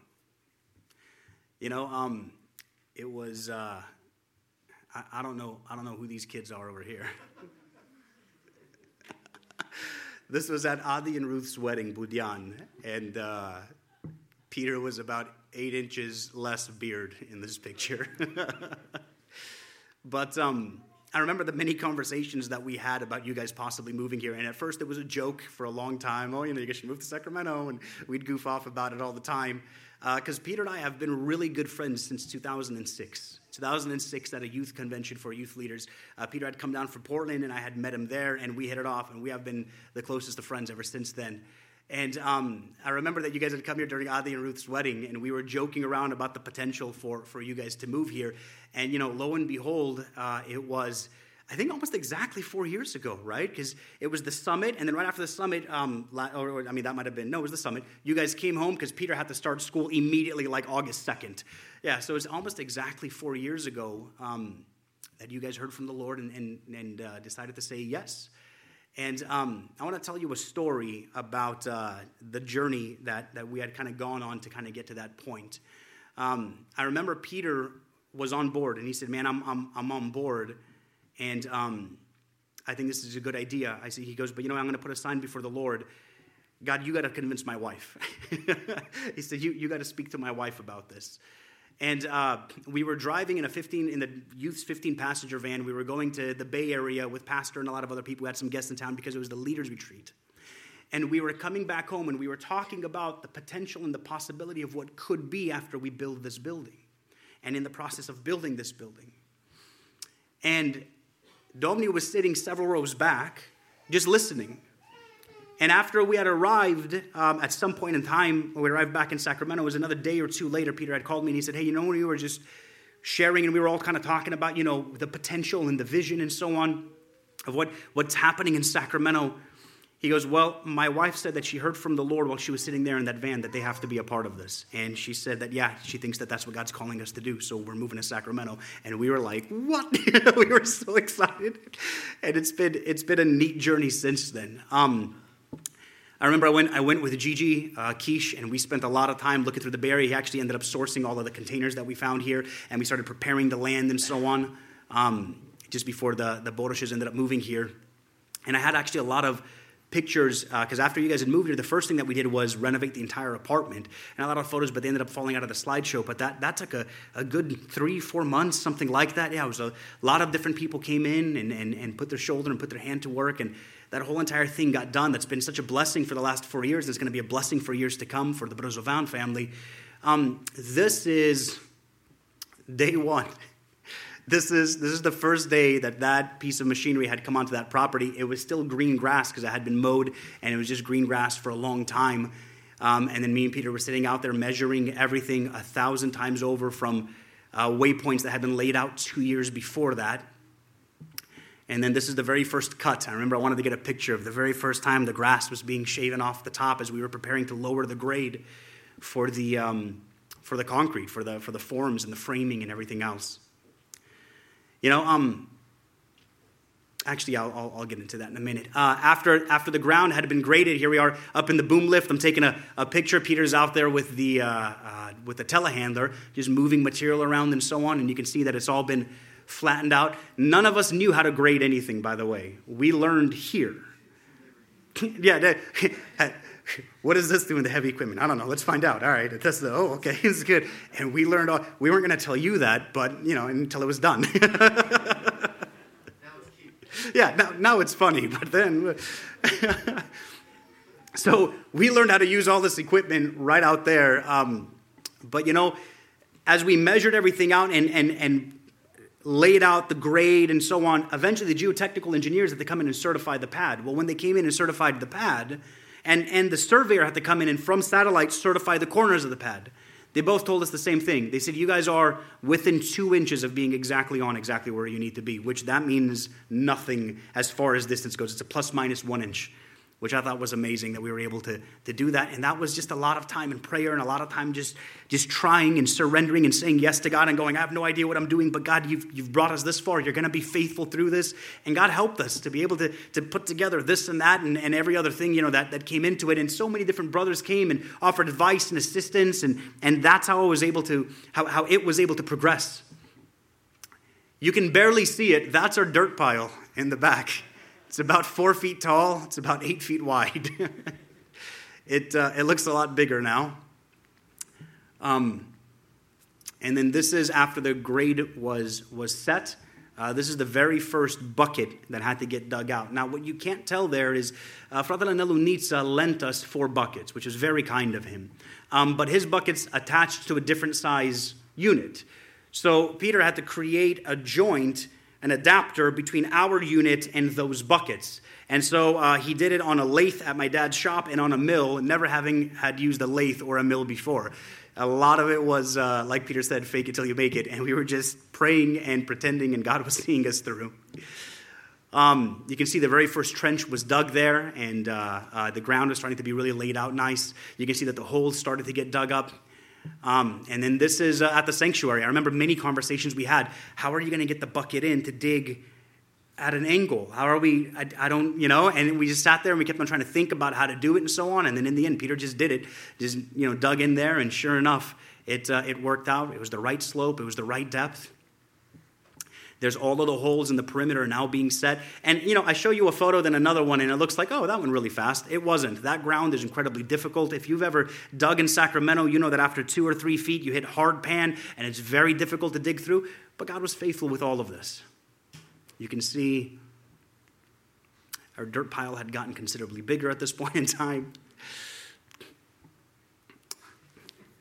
You didn't think I was going to put that in there, did you? Like in any sort of job that you do, there's all sorts of problems that happen, things that you don't expect. That is a dump truck that had fallen through the asphalt. Now, how a dump truck falls through the floor, I have no idea, but it did. It fell right through the asphalt. It was resting on a chassis on the floor. And me and Peter are there, and both put our hands in our heads. We're like, what are we going to do? And so Peter came up with an idea that, we'll just tie a chain between the next dump truck that arrives, and while it's fully loaded, we'll use its weight to rip out this dump truck, and hopefully there's no damage. Now, it was the driver's fault. Peter told him, hey, don't turn in one spot. You might break up the asphalt, and he broke it, and he went right through it. So there's actually a short video clip that I have where he pulls him right out, and the dump truck guy's like, hey, you guys aren't upset that I broke your parking lot? We're like, you're not upset we broke your truck? Everybody left happy and got to take care of it. Everybody was just, all right. California's a weird place. Cal Unicornia, we are such a special state. We have something called SWIP, the Stormwater Pollution Prevention Plan. All of the water that drains off of the property, we have to measure the acid, the pH level, the turbidity. We have to measure how much dirt's in it. We have to measure how much chemicals is in it, just all of those things. And all of the water drains off of that corner. So Peter dug this big ditch and then lined it so that way it can filter through all of the water. And then we have to test all of the water that leaves the building, that leaves the property. Anytime that it rains, let's say it rains for a day, we have to do a report before, during the rain, and then after. And if it doesn't rain for 48 hours, that's considered a rain event. Or for 24 hours. Yeah, if it doesn't rain for 24 hours, it's a rain event. If it rains another day again later after that, we got to do a whole other 3 reports. And we've been doing that for the last 4 years. Yeah, for the last 3.5, 4 years. And it's been a process, but God's been faithful. We've saved a tremendous amount of money with that because God's given us the right people. The person who does this is certified to do it by the state. We're not, but he's allowed to hire employees that he can certify. So he hired Peter and I, taught us how to do it. The church bought a turbidity tester. We tested all of the water, and God gave us the right people. It saved us probably $35,000 by about now. These are the forms. There's a lot of forms that went in, and just the wood that had to get wrapped around everything. You can see an immense amount of work that went into all of this. Everything was within 1/8 of an inch of spec. I mean, just made to the laser. Now, I remember talking to Peter about this. He's like, man, I've never built forms of this scale and on this size and so on. But God gave us the right person and the right family, and he gave us the right people to come alongside of him, to dig with him and to stand alongside and to hold out the laser level and so on. And all of these forms came in perfect. Whenever we would have contractors that would come in to bid the job, they would say, who's your form guy? Because I want to use him for projects that we're doing because he's doing excellent work. And we'd be like, it's that guy right there. And Peter would be like, I can't do it. Scott, the guy who did all of our stormwater testing that made me and Peter his employees so we could do all of that. Scott said, hey, Peter, if you ever want a job after you're done with the church, I'll give you a job. I'll keep you busy 24/7 just building these kinds of ditches to be able to eliminate all the turbidity that goes off of people's properties. God gave us wisdom to know exactly how to do things that had never been done before. There's so many different people that came alongside of the project. Brother Petr Paraska and Brother Grigore Dunka came and helped with all of the drainage. This is commercial drainage. You understand it? When we were collecting bids, the bids were in excess of 25 grand just to do the commercial drainage on the property. And they came and they did all of it for free. You can see all of the different drains from all of the toilets and all of the sinks and all of the cafe and the baptismal and every other thing in the church. All of it has to drain at a certain slope, at a certain radius to be able to make it all the way out and into the street. And they came and they did it like professionals because we have professionals in the church. And you can see a lot of work that went into this is the men and the women's bathrooms and the sinks and everything needs vents and everything else to it. All of the framing work, all of the rebar. There is so much rebar that had been bent and installed and cages built. There's 2 men in that hole down there in the sun, bending in 115-degree weather. This is a good photo. You know, in the midst of all of the construction, sometimes I feel like we forget about community. And it's just such a special thing and such a special moment that in the midst of all of that building, I just wanted to take a pause and a break and to just note that this is where you got baptized. I thought it was so great as I was looking through all of the photos in my phone and just remembering the moments and the special part of community that alongside of how God was faithful in the construction project with everything that it is that he's done so far, he's also been faithful. It's not like God was so busy with construction that he forgot about church. He's also been faithful with our community, with our health, with our spiritual health, and he's been walking with us consistently. Here, this is after laying hay on everything and laying gravel on everything to make sure that everything's covered so that way as rain comes, it doesn't carry away dirt and cause us any problems in the parking lot. Miles of conduit for all of the electrical that goes underneath the concrete. Now, normally in a commercial building, you have one stub that comes up, then after that, you do galvanized steel that goes all throughout the building. But it costs 5 times as much to go overhead than it does underground. And so we just laid out miles and miles of conduit throughout this entire building. There is so much of it all over the building, but it's going to be a tremendous savings. And this is because several of the brothers from the church came and laid out all of the conduit, laid in everything in place, did it professionally. They're union electricians and so on. I know, Fratateo, you were there and helping us with all of the sound and tying all those 3 different corners and places together. Brother Radu Castellan helped out a lot with us as well. There's a lot of electricians. Ben Tivadar came and gave us a hand as well. And forgive me if I'm forgetting anybody. These were our rebar cages for every stulp. There's 67 posts in the building. Each post is tied into one of these rebar cages. I drew them out in AutoCAD, sent the drawing to Justin Betting Day, and then Justin Betting Day had on their plasma cutter cut out all of these plates perfect. And then a group of youth came to church, and Fratele Ted Morada's daughter, Mariana, was at church as well, and she told everybody what to do. Okay, you 2 boys, you guys sit here and put in this, and you 2 boys sit there and tie that together. And me and Peter got such a kick out of it, because she just took over and built an assembly line, but they got them all built, 67 of them. It was pretty entertaining. And then you could see here after the bucket boxes were starting to be built, after all of the gravel came in, all the freeway of conduit came in. We came and we buried everything in gravel. And then there's the rebar. Over 6 miles of rebar. If you put all of the rebar end to end, it goes over 6 miles in length of what goes into that building. Every last bit of it floating off the ground 2 inches so we can sit in the center of the concrete tied together. And then we had our first trucks come and pour, and they were pumping and just filling in all of the shansu. There was maybe 32 or 35 different members from the church that showed up that day to just give a hand and to help and to, să punem toți mâna împreună to pour out the concrete into all of the trenches and into all of the pits. And at the end of it all got poured. But sometimes problems happen. This is the only 2 that I put in there. There's more, though. No, there's a third, actually.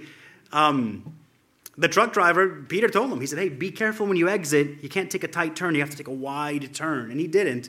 And those planters we have out there, they're storm drain planters. They go down 2 feet in some places. And he took that turn, and sure enough, he's got a double tire on the back, popped his inner tire, and the outer tire, he fell right into the ditch.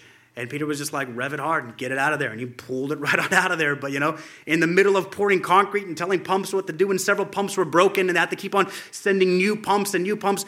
We had 2 pumps that came. The first pump was good. The second pump was broken. So we had to order a third pump, broken. Fourth pump, broken. A fifth pump came, and we were finally fine. But the trucks were already stacked out into the street now, and it was chaos. But in the end, everything got poured correctly. Everything got poured correctly. Everything got done. But when you're in the midst of it, you're sitting there going, God, where are you? Where are you in the midst of this? It's not my church. It's your church. Where are you in the midst of this? Why do we have a bad pump? Can the next pump be good? And you're sitting there losing your mind. But, as you look back over time, you start to remember, wait, if God's been faithful, then surely he's not going to abandon us here. We had a deal, Peter and I, over the last 4 years, that we couldn't both panic at the same time.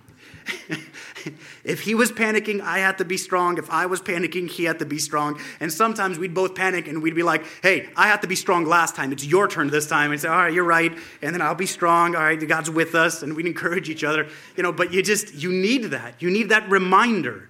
And sometimes you got to, let the other guy vent. And then after they're done venting, be like, God, yeah, I know. And then we get back on track. And that's just the reality of life. This is the first pump actually pouring slab. This is at like 6 in the morning, and that's the very first boom pouring slab.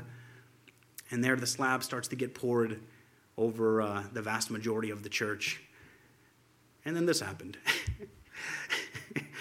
We had to get the gravel in there, and in the middle of it all, you can't really tell there, but that tire broke on the telehandler. You can tell in this one. The rim broke, not the tire. Deci nu cauciucul s-a rupt, janta de fier s-a rupt. You can see the bottom half of it broke because the entire tire is actually filled with rubber. It's a solid tire. And I remember we're sitting there going, what do? We need the telehandler so we can get all of the gravel into the building because the trucks are coming in 2 days. We got to move some more dirt around. Like, we had no time. So we called the company that drove out and literally had a crane on the back of their car that could pick up and install the entire tire directly on it. It was like $3,500 or something like that. It was expensive, but we needed it done yesterday. But God took care of it. And we had the telehandler up and running in the same day. And here they are after they had finished pouring the top. You can see the extended handle telescoping to the back half of it. There's the concrete finishers finishing it. There's another picture of it. There's Peter. He just spent hours cutting in all of the lines into the church floor, which should save us a tremendous amount of money when we epoxy it. And then this is at 4:30 in the morning. They're pouring the last bit of the slab. Then came all of this. I don't have a ton of photos from this, but this is all of the hydrant work. The ground was so hard that none of it would move. It's a trench that was 4 feet wide and 4.5 deep and 80-something feet long or something like that. It was longer than that, wasn't it? Oh, I think just the long stretch was 80, but then if you include the sides, it was well over like 125 feet, yeah. Yeah, and then we had to rent the second excavator. If you look on the hand of that excavator, that entire excavator's job was to jackhammer. That's a jackhammer on the end of it. And I would sit in one excavator and jackhammer, and Peter would sit in one excavator and pull the dirt out, and I would jackhammer, and he would pull the dirt out and move the plate over, and there's Mike and Attila. And then the steel came. I almost forgot about that. The steel came, and it was a long process of unloading 9 trucks of steel from Utah. And then it was a lot of guiding and finicking and kind of making it all lay down exactly right and correct. And we had steel all over the job site, if you remember. That's the trusses that got installed in the building. And then Gabe Aldia came down with a crew of people, plus Peter and a group of guys from here, and they started lifting up the entire building. And they lifted up the whole entire building. And there's Mike working at cleaning out all of the buck-out boxes, making sure that they're good and ready. There's Peter holding up the posts as they would get set in place. Those were the first, the first 6 posts that were lifted up, which we were super excited about. All of the beams getting set in. There's a lot more posts there. And you can see as the beam gets set in over there on the right, Gabe and Peter would come together and they would spud wrench and tighten everything to torque specifications, which was something that was brand new to both of us. And there you can see the building lifted up. And then the building got covered, and here the American crew came back and finished pouring the second floor concrete. And then the studs came. It's wild to think about all of these. Oh, yeah, that happened too. And then all the studs came in, and they started to get set in. And brothers from Portland came down because they knew Peter, and Peter had called them, and they said, hey, we're going to come out and give you guys a hand. And they helped us start and go through that whole entire process. And then all of the studs got installed, and then the yellow board got installed. You can see it when it started with the Russian brothers that came in and started putting all of that up for us. And then the whole building became yellowed out. That was this spring. Like in February, the whole building got finished in yellow board. And then after that, we bought scaffolding. We bought $26,000 worth of scaffolding. Instead of paying $25,000 to rent it, we bought it for $26,000. And then we started lifting up scaffolding all over the entire building. Beba was with me almost every day. Peter Jr. was with me almost every day. And almost all of that scaffolding that's up there, he would bring it, hand it to me through that window. Just thousands and thousands of pounds that we hand moved from one place to another. And Johnny Stoika was there also a lot of days, and James and Sam Bilchug and a lot of other young men. And the Mihulets boys, several of them came and gave us a hand. And we lifted up all of that scaffolding on that entire building. 5 stories of scaffolding, 5 layers of scaffolding on the 2 tall sides. And then, Peter called me. He's like, hey, man, how do we do this cross? Because it wasn't in the blueprints. And we went back and forth 1,000 times, called my dad. He had an idea too, agreed on something. And then Peter fabricated the top part of the cross and welded it in place. And there it is. After that part of the cross had been installed and craned into place. And then you could see it there from a different angle. And then eventually it got covered in yellow board as well. Then we talked to Fratele Basarab, and he came and he taped up all of the seams, and then they grayed out the building. And that's what we have outside right now. That's a journey we've been on. That's a journey. That's a process over 3. No accidents. A lot of amateurs, including me, and no accidents. That's God's faithfulness over us. No debt. That's God's faithfulness over us. I'm talking with another brother from a Romanian church who's building a Romanian church. They're at about 15 million in debt. You understand? We have no debt where we're at currently. That's amazing. When I went to the building department with Peter, we sat there and I wrote a check for $225,000. And Amandoy, like, no venis na lasa picioarele, we were so like, oh my God, we're writing $225,000 in a check. And it was wild to us because it wasn't a loan for $225,000. It was cash money that we had raised in benefit dinners out of a savings account, out of a checking account. Cash money that we were writing $225,000 to the building department to give them the money. And we had it there. From where? From the pockets of the people that are here and that are watching online. God has been so faithful with us through this entire project. I can give you numbers on top of numbers on top of numbers about the whole entire process that we had gone through. When we needed a construction project manager, God spoke to Peter and to his wife at the right time and in the right moment. Friday at the board meeting, Peter had announced in January that, hey guys, this is where God is leading us into the next step of our life. And we were a little bit panicking because we were like, what are we going to do? God's faithful. Remember, God's faithful. Look backwards. Don't just look forward. But we were kind of panicking. I'm going to be honest with you. And the following Monday, Daniel Brazavan happened to be in town, and we met in an emergency board meeting, and we pitched to him the idea. And he said, I just got to go home and run it by, the wife and everything else, but pretty much I'm in. God didn't even give us a long time for us to panic about it. If God was faithful with the finances, if God was faithful, we got bids for everything. The foundation should have cost us $300,000. We did it for $89,500. We didn't even do it for $100,000. The hydrant work should have cost us $300,000. But the inspector liked Peter so much because God had given him so much favor that the inspector said, tell you what, if you'll do the work, I'll come and I'll tell you exactly everything to do. Of course it's going to pass inspection. He was the one who told Peter what to do. It was great. $95,000, not $300,000. That's all it cost us. God's favor has been over this project from the very get-go, and I just want us to take some time here now to just remember the fact that God has been faithful up until this point. So with Corona and everything else that's happening in our lives, if God has been faithful in our project, if He has been faithful in your life, if He has been faithful with our church, then surely He'll be faithful in what is to come. Now, here's what I want you to envision with me. If God's fingerprints are all over this building, and God's hand has been with us up until now, God's plan doesn't end at the completion of this building. He's building it not to complete it. He's building it for a purpose.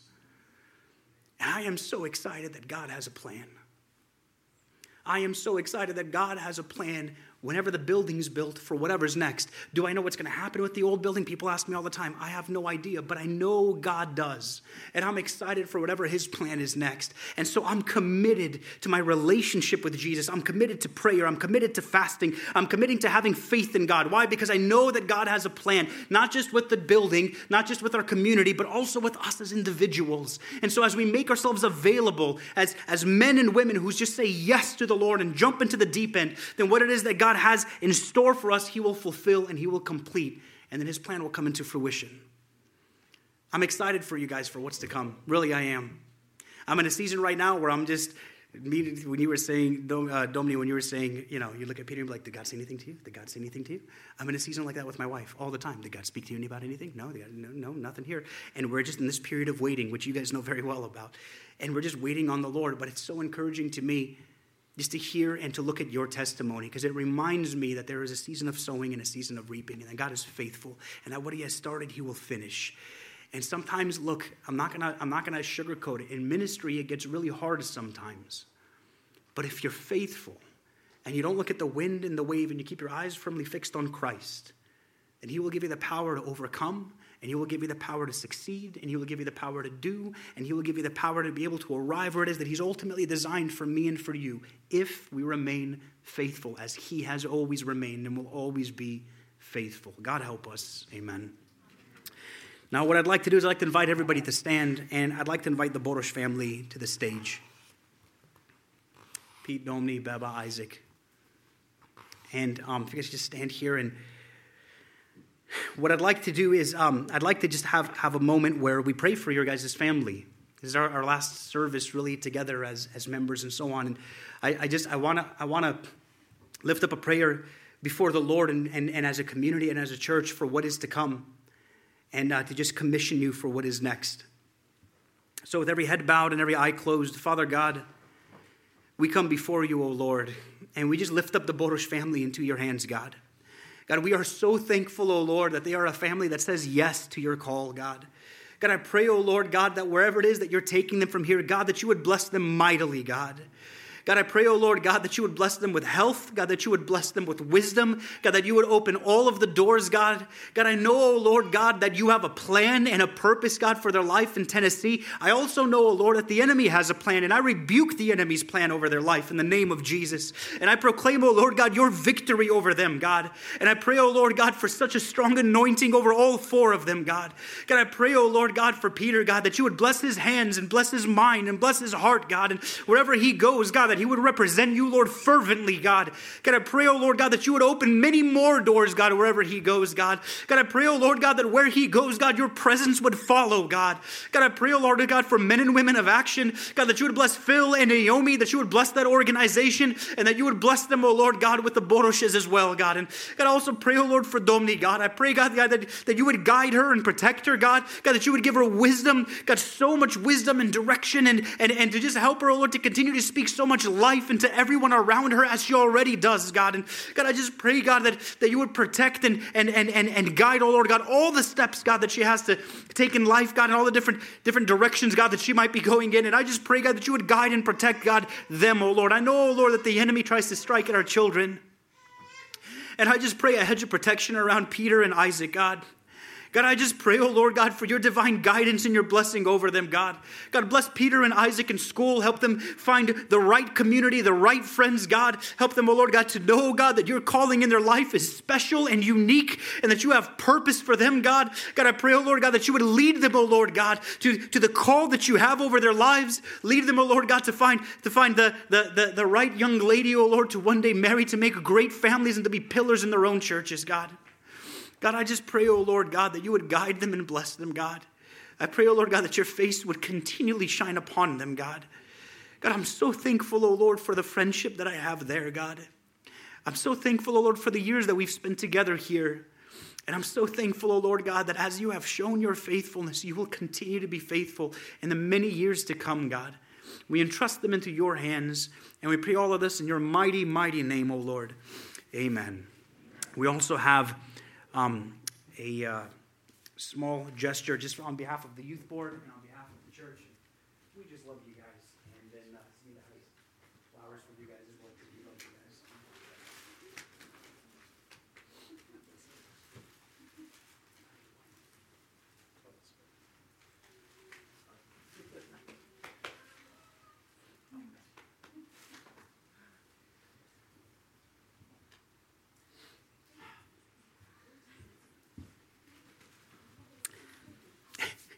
Moses wanted to say hello.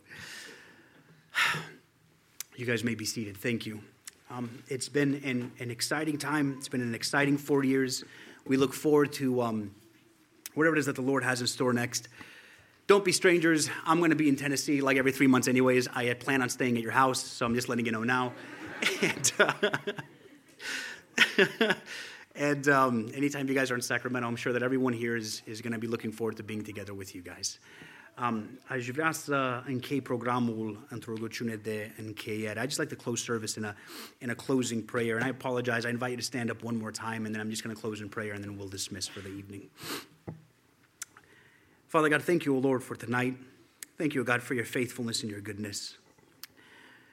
Mare ești tu și mare este bunătatea ta față de noi, O Doamne. Mare este credincioșia ta față de noi, Iisuse. Ajută-ne, O Doamne, să fim oameni după placul tău.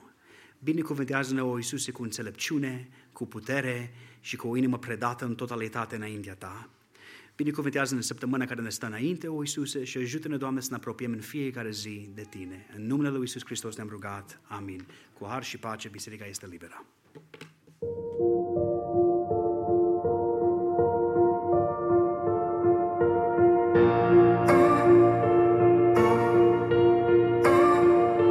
I don't want to hear anymore. Teach me to listen.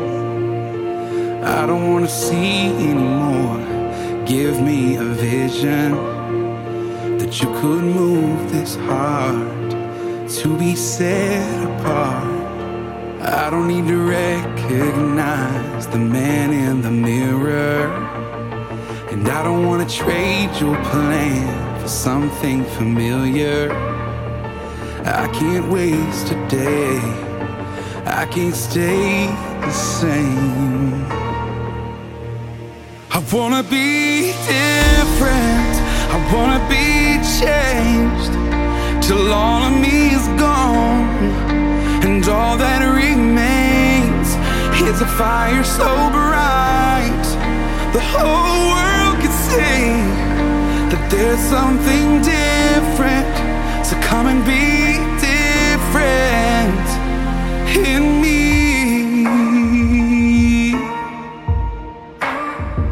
And I don't want to spend my life stuck in a pattern, and I don't want to gain this world but lose what matters. And so I'm giving up everything because I want to be different. I wanna be changed till all of me is gone, and all that remains is a fire so bright the whole world can see that there's something different. So come and be different. Oh, I know that I am far from perfect, but through you the cross still says I'm worth it. So take this beating in my heart and come and finish what you started. When they see me, let them see you, 'cause I just wanna be different, yeah. I wanna be different. I wanna be changed till all of me is gone, and all that remains, oh, is a fire so bright the whole world can see that there's something different. So come and be different. I just wanna be